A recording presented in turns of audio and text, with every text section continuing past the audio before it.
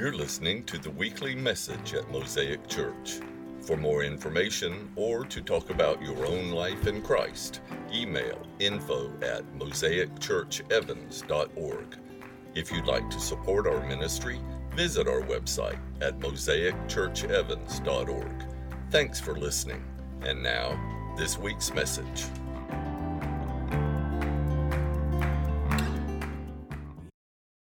So today we're going to talk about hope. You know, we're on that passage and we're kind of clicking through what it means to be an always family. And I'm going to talk to you about some just things I've learned about hope as I've really meditated on it this time around. And they're not in any particular order. I'm just going to tell you some things, and then we're going to practice it at the end of the message. We're going to practice really building hope inside ourselves. But I need to begin with some jokes about hope. Okay? So here you go. To the person who stole my antidepressants, I hope you're happy now. That's a good one, isn't it?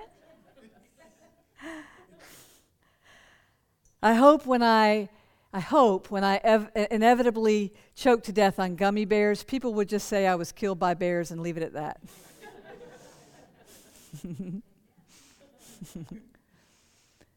This one's going to take a minute for you, but extra points to the person who laughs loud as soon as I finish. I mean on purpose, like you got it. There was a person who sent 10 different puns to his friends with the hope that at least one of the puns would make them laugh. No pun intended. Come on. Days like today, I really need Steve Weldon in the room.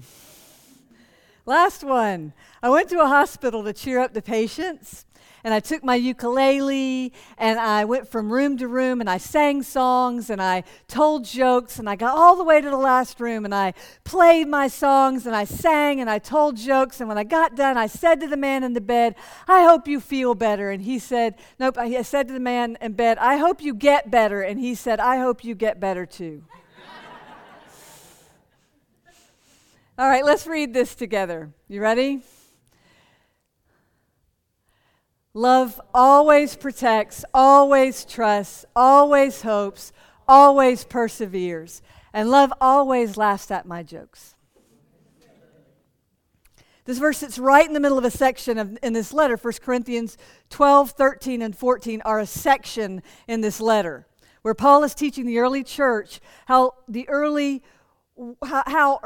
healthy worshiping communities were supposed to function. He's not talking to the Corinthians about their personal lives, although that's how we often use, especially 1 Corinthians chapter 13. But he's talking to them about the part they play in the body of Christ. This is about how to live together. So, what's my part in the body of Christ? How do I protect other people I love who are in this family with me without trying to fix them? How can the community help me learn how to trust, to believe everything good that can be believed about another person? And today we're talking about this one. What does an always hope look like? And how is our hope different from the hope the rest of the world tends to show?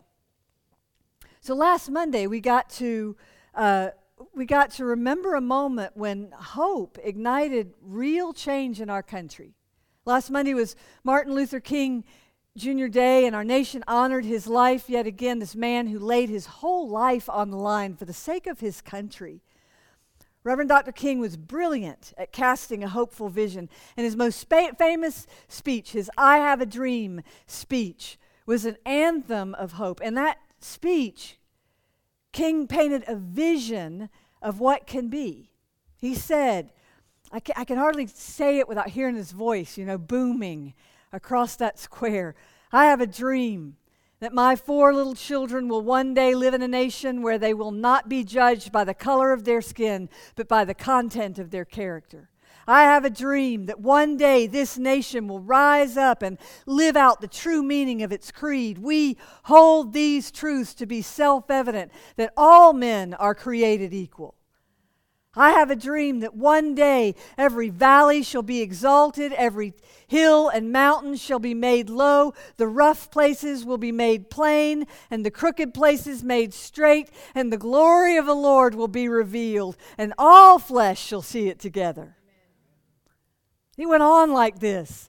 And when he got to the end of this stunning litany of dreams, King said, "This is our hope.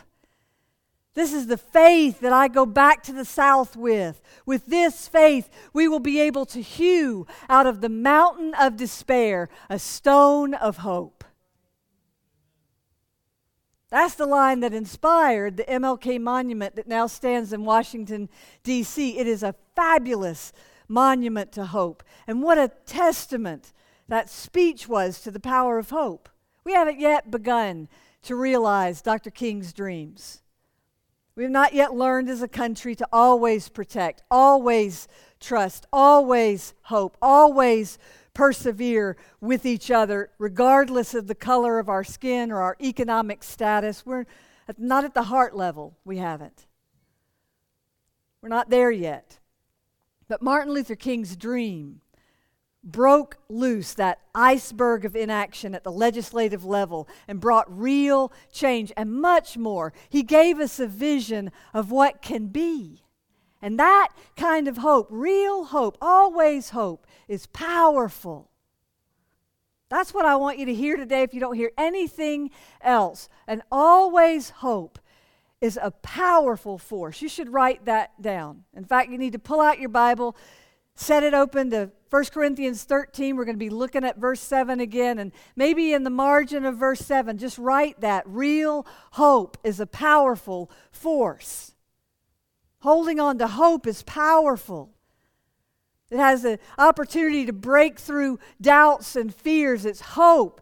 Hope has the power to break through stubbornness and disbelief, to break through hatred and prejudice, to shore up our imaginations again, to shake loose stagnant thinking. Holding hope is powerful. It can change lives and communities and can change the direction of a situation. Real hope has real power. Say that together with me. Real hope has real power. But it can be hard to grab hold to, you know, because hope is abstract and it's future tense and it's this undefined thing that's sort of out there somewhere. You might not be able to see it. Romans, Paul said, hoping for things you can see is not exactly hope. We hope for what we cannot yet see. So what can we say about a concept that is abstract but powerful, real but invisible? I just want to share some thoughts with you, and then we're going to practice it together. First, and always hope is more than wishful thinking. I think of wishful thinking actually as a more passive response. To me, it's wishing someone would act differently so I can feel better. Hope is more interactive.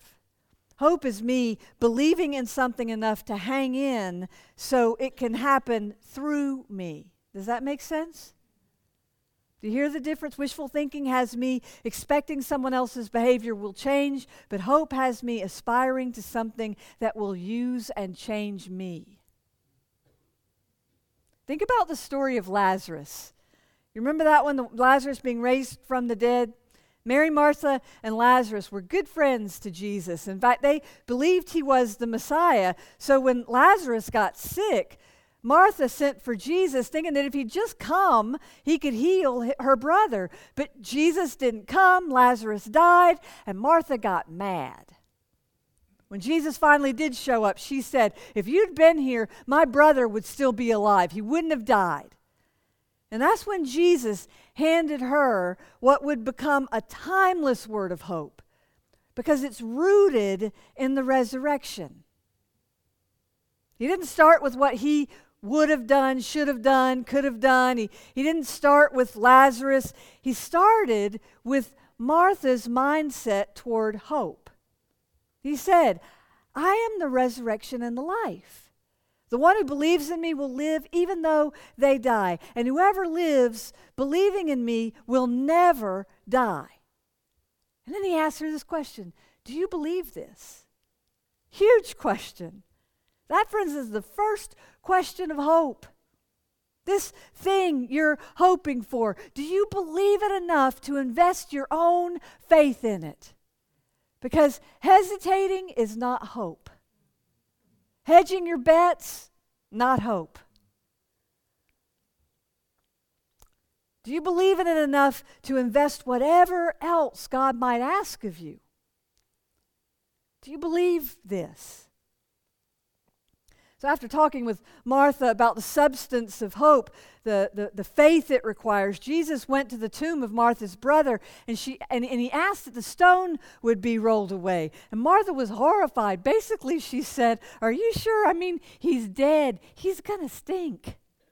This is what it says. Which pretty much answered Jesus' question, do you believe this? Well, no, not enough to roll the stone away. Jesus, he's dead. And Jesus said, right then, he looked at her and he said, did I not tell you that if you believe, you will see the glory of God? Which is the right end point for any hopeful thought we have. Will it glorify God? It's the same thing he said in Mark's gospel when he cast a demon out of a boy. He said, everything is possible for one who believes. That's an always hope line too. So Jesus stands in front of Lazarus' tomb and calls the people who are watching to something higher than wishful thinking while he calls Lazarus out of the tomb. And when Lazarus comes, everything is possible for one who believes. But you do have to wonder how Lazarus smelled, right? You do have to wonder, because he was dead. Wouldn't it be great to find out that God had perfumed him up before he walked out? Like, just to mess with Martha. He's not only alive, he smells like Irish Spring. Look. Thank you, Paula. Or is that you just now getting the joke that I told?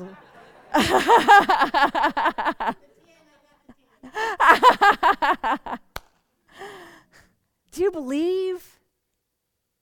Did I not tell you that if you will believe, you will see the glory of God? What do we really believe God is capable of? I'm not talking about naming it and claiming it. For the most part, that's name it, claim it theology is bad theology. But if we're going to hope with an always hope, a kingdom hope, we need to set our heights higher, and we need to do our own homework. We have to understand the character of God. We have to watch for the moves of God, become a student of the moves of God, listen in prayer for the heart of God so we don't run the very sad and frustrating risk of dreaming dreams God has no intention of fulfilling.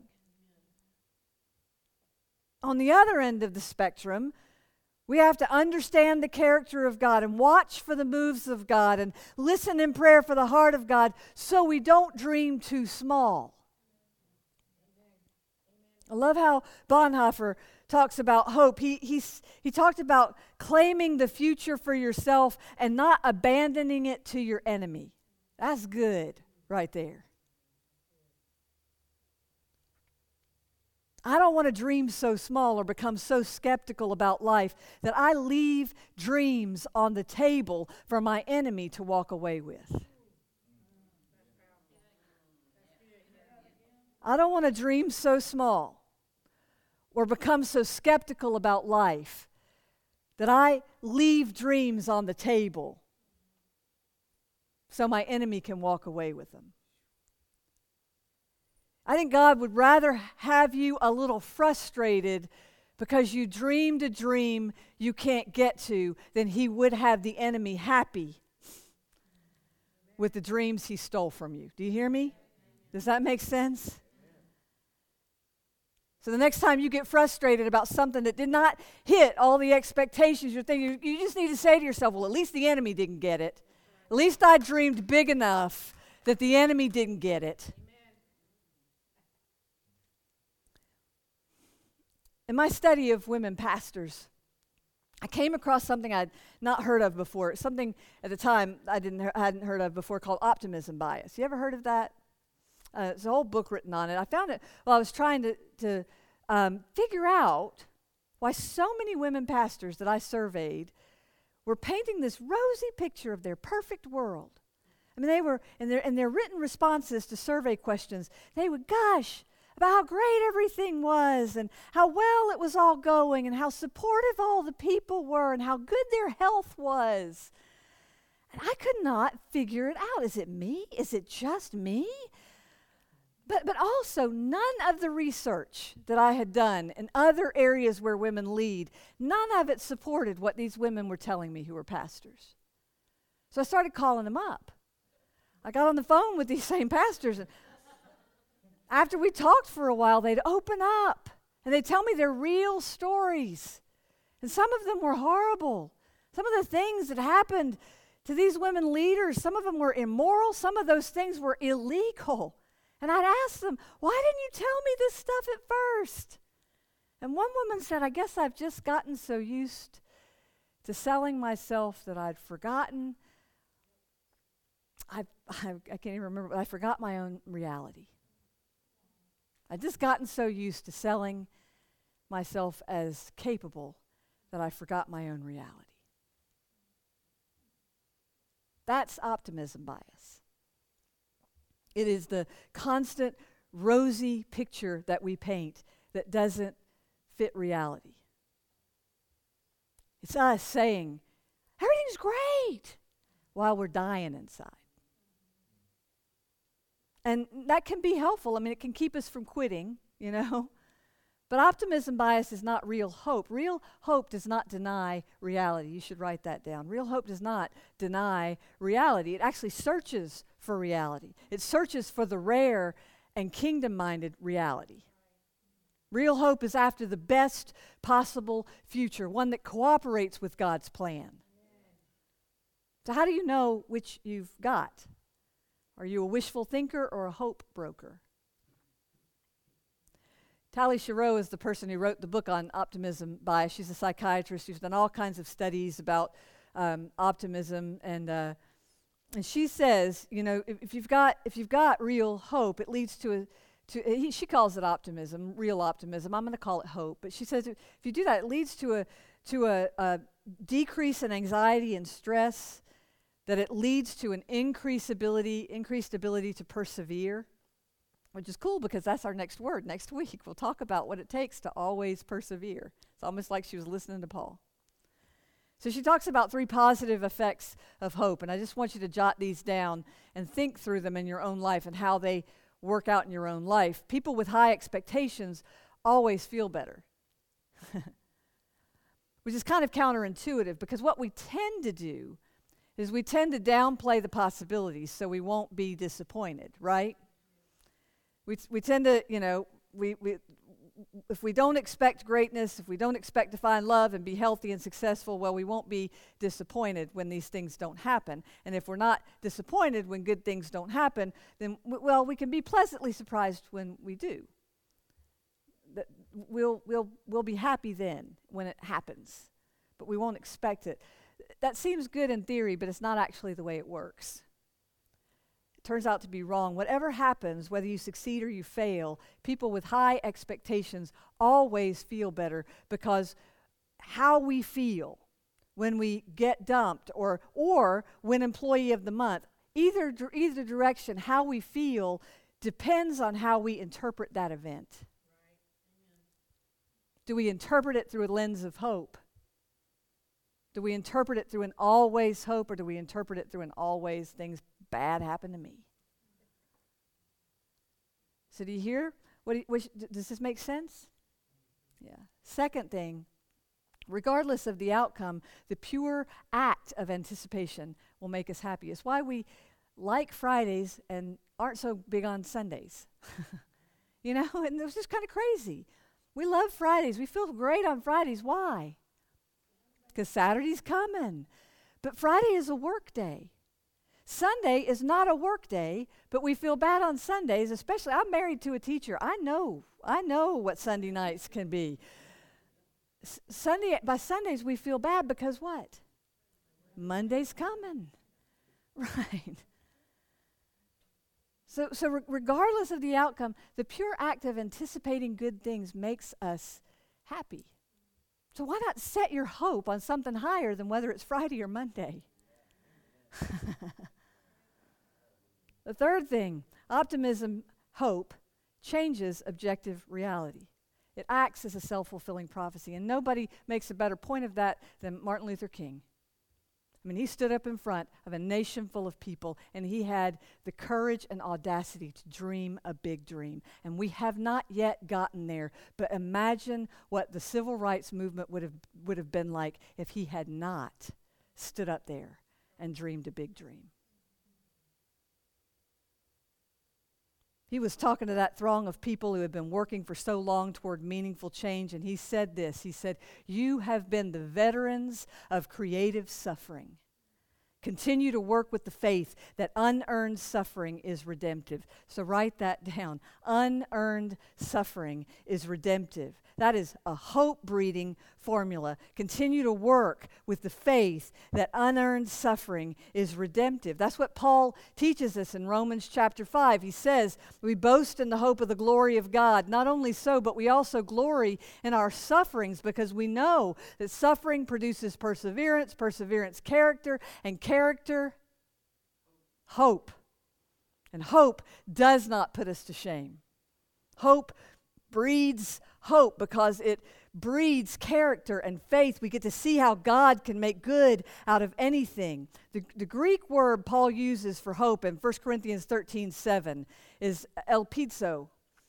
It means to wait, expect, or trust in confidence. And that's the key word. Confidence in the power of God and in what's possible. It's the kind of hope that sees what is good in another person and believes they can get there from here. I need to remind you, hedging is not hope. We might have to wait, but we can expect that God can get us there from here. We become, in other words, we become more committed when we commit. Hope breeds hope. One last thing, and always hope is anchored in God's vision. Real hope is not for this life only, and always hope is rooted in eternity, borrowed from eternity. I love that thought, that when I hope a genuine and authentic hope, I am drawing down from heaven itself. That is a powerful thought. Paul says in his same letter, 1 Corinthians chapter 15, I like the way the Message puts this line. He says, if all we get out of Christ is a little inspiration for a few short years, we're a pretty sorry lot. In other words, Jesus has got to be more for us than a meme to get us through the day, right? He said about hope, Mark 11, verse 23, if anyone says to this mountain, go and throw yourself into the sea, and does not doubt in their heart, no hedging, no hesitating, does not doubt in their heart, but believes that what they say will happen, it will be done for them.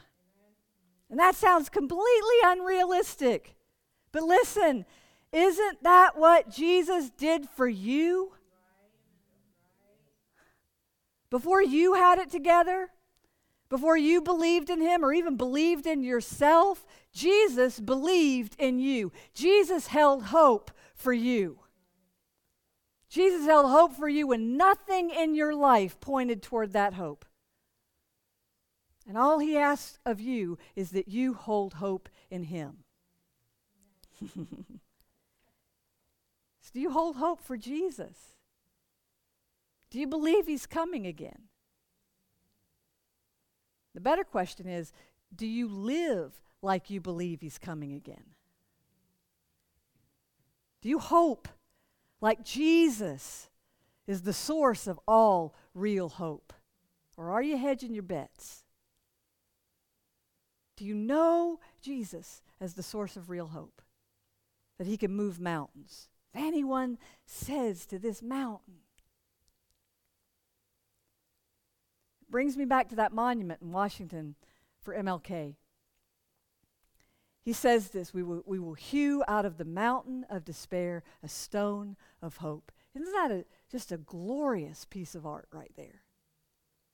That's a powerful image. That man believed this country could make meaningful change even while he was being beaten and jailed, threatened and bombed. Somehow he could still hold hope, a hope anchored in Jesus' prayer, your kingdom come, your will be done on earth, in this country, in my home, just as it is in heaven.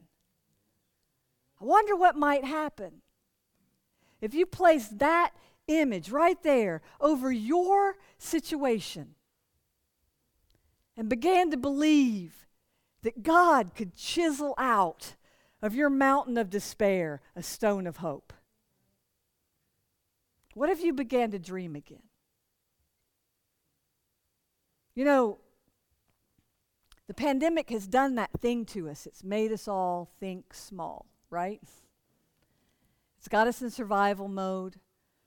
We're hesitant to even touch each other, much less dream big dreams. You know, one of the things I did last week, Kelly Ruprecht and I decided we're going to the Dominican Republic this year on a mission trip. If you're with us, talk to me. We're not gonna dream like we've had our last good day on an international mission trip. I am going to believe that God can get us there and get us home. Yeah, if he gets us there, that's okay. I don't have to get home. Just joking.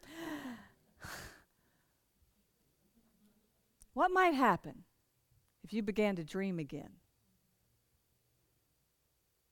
Yeah, I wonder how that I have a dream speech first formed in Dr. King's spirit. He had actually preached it several times before the day he preached it in front of the nation, and organizers for that big event said, don't do that one again because it's already been done. But just before he was to stand up and speak, Mahalia Jackson leaned over and said to him, tell him about the dream, Martin. That's how we keep hope alive. We keep hope alive by rehearsing our big dreams and searching after God's dreams. Sometimes the rehearsing is how we remember that we have dreams. So what are your personal dreams? I want to ask you, just set your stuff aside right now. Close your eyes. Where are the great moves of God in your life? What are your dreams? Now, I have a dream that one day my mind will be at peace and completely focused on God and His will and nothing else. I have a dream that one day I will be able to serve the global Church of Jesus Christ in a way that pleases God and uses my best gifts. I have a dream that one day I'll be really good at unsuspiciously believing everything that can be believed about everyone God places in my path. Those are some of my dreams just for me, just for me. What are your dreams just for you? Not your family, not your coworkers, just you. Maybe you want to take a minute to jot them down. Ask God to open your brain up again, your spirit, so you can dream with Him. God, what can I hope for?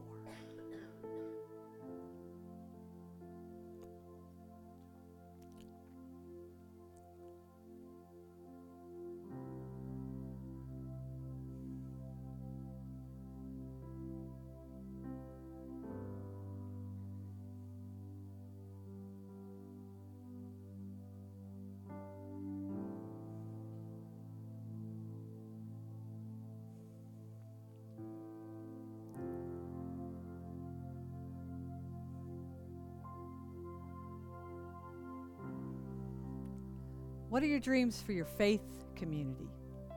The place you call your spiritual home. What are your dreams? I'll tell you some of mine. I have a dream that one day we will earn our name. That the vision for diversity that has inspired the name Mosaic in the beginning will become a reality, and that this room will truly be a reflection of Revelation 7:9.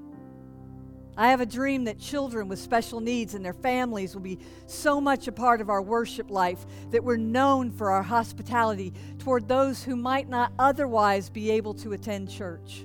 I have a dream. But I have bigger dreams even. I have much bigger dreams. I have a dream that one day we will see an outpouring of the Holy Spirit in this room and a harvest of souls in Evans, Georgia. I have a dream that one day every apartment at Maxwell House will be occupied by a follower of Jesus, and every hallway will be filled with prayer, a spiritual revival in that building that overflows into downtown Augusta. I have a dream that one day every man, woman, and child at Mosaic will be filled with the Holy Spirit and serving joyfully out of their gifts and call. That one day the Mosaic Center will be known in our community as the place where love and service collide. What are your dreams for your faith community, your church? I want you to listen to your own spirit, to the Spirit of God. What are your dreams for your church?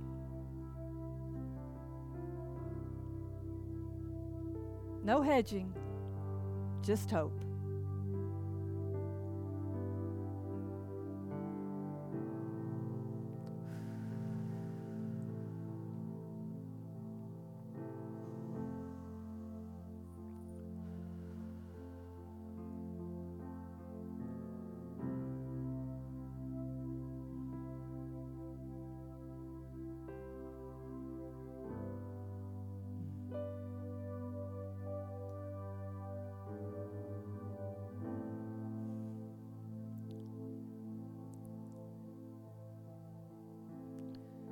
What are your dreams for the world and for our place in the world? I have a dream that one day the soil of Columbia County might be delivered of its fear and the soil of Richmond County delivered of its anger. I have a dream that one day racially motivated hatred and violence will show up only in history books. I have a dream that one day every weapon created by humanity will be hammered into tools for the harvest of souls. I have a dream that one day all politics, local, national, international, all politics will be anchored in an always spirit, always protecting, always trusting, always hoping, always persevering. I have a dream that one day all people will walk in holiness and will enjoy the goodness of God on this earth. What are your dreams? Listen to the Spirit.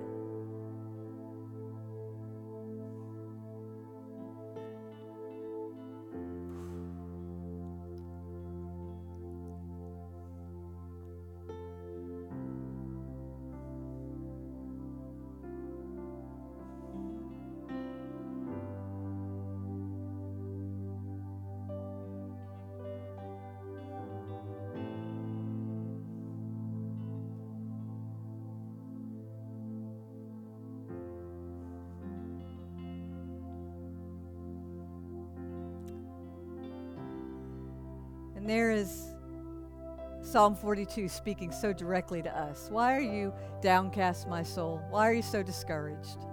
Put your hope in God, for I will again praise Him, my help and my God. It's time, folks, to come out of this hibernation and believe again in God's dreams. So I want to ask you to stand where you are. And with those dreams in your spirit that you've already dreamed and the ones that you'll have to give yourself permission to dream later, I want to invite you to pray with me. God, your kingdom come. Your will be done on earth as it is in heaven. Come, Lord Jesus, and do in us, through us, for us, what we cannot do for ourselves, God.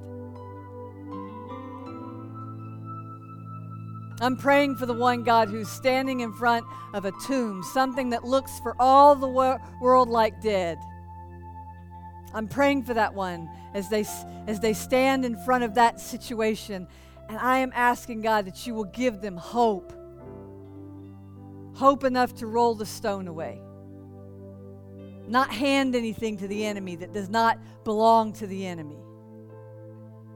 be more willing to be frustrated by a hope that's too big than to be frustrated because we dream too small. Jesus. Praying for the one who is staring at a mountain right now and feeling despair. Why are you so discouraged, my soul? Why so discouraged? Put your hope in God. For I shall again praise Him, my help and my God. I am praying, God, that Psalm 42 would well up in that spirit and that mountain would now become just an opportunity to find the stone of hope. Jesus, do something new in this room right now, Lord. Awaken somebody's spirit. Awaken somebody's hope. Give somebody the grace to believe what you believe. You who believe in us, God, give us the ability to believe what you believe about us. Jesus.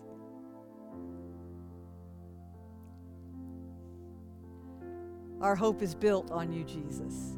Amen. Our hope is built on you, Jesus. Our hope is built on you, Jesus. Thanks for taking the time to listen to our message. If you live in the area and are looking for a church home, we'd love to see you. Visit us or check out our website at mosaicchurchevans.org for more information. May God bless your day.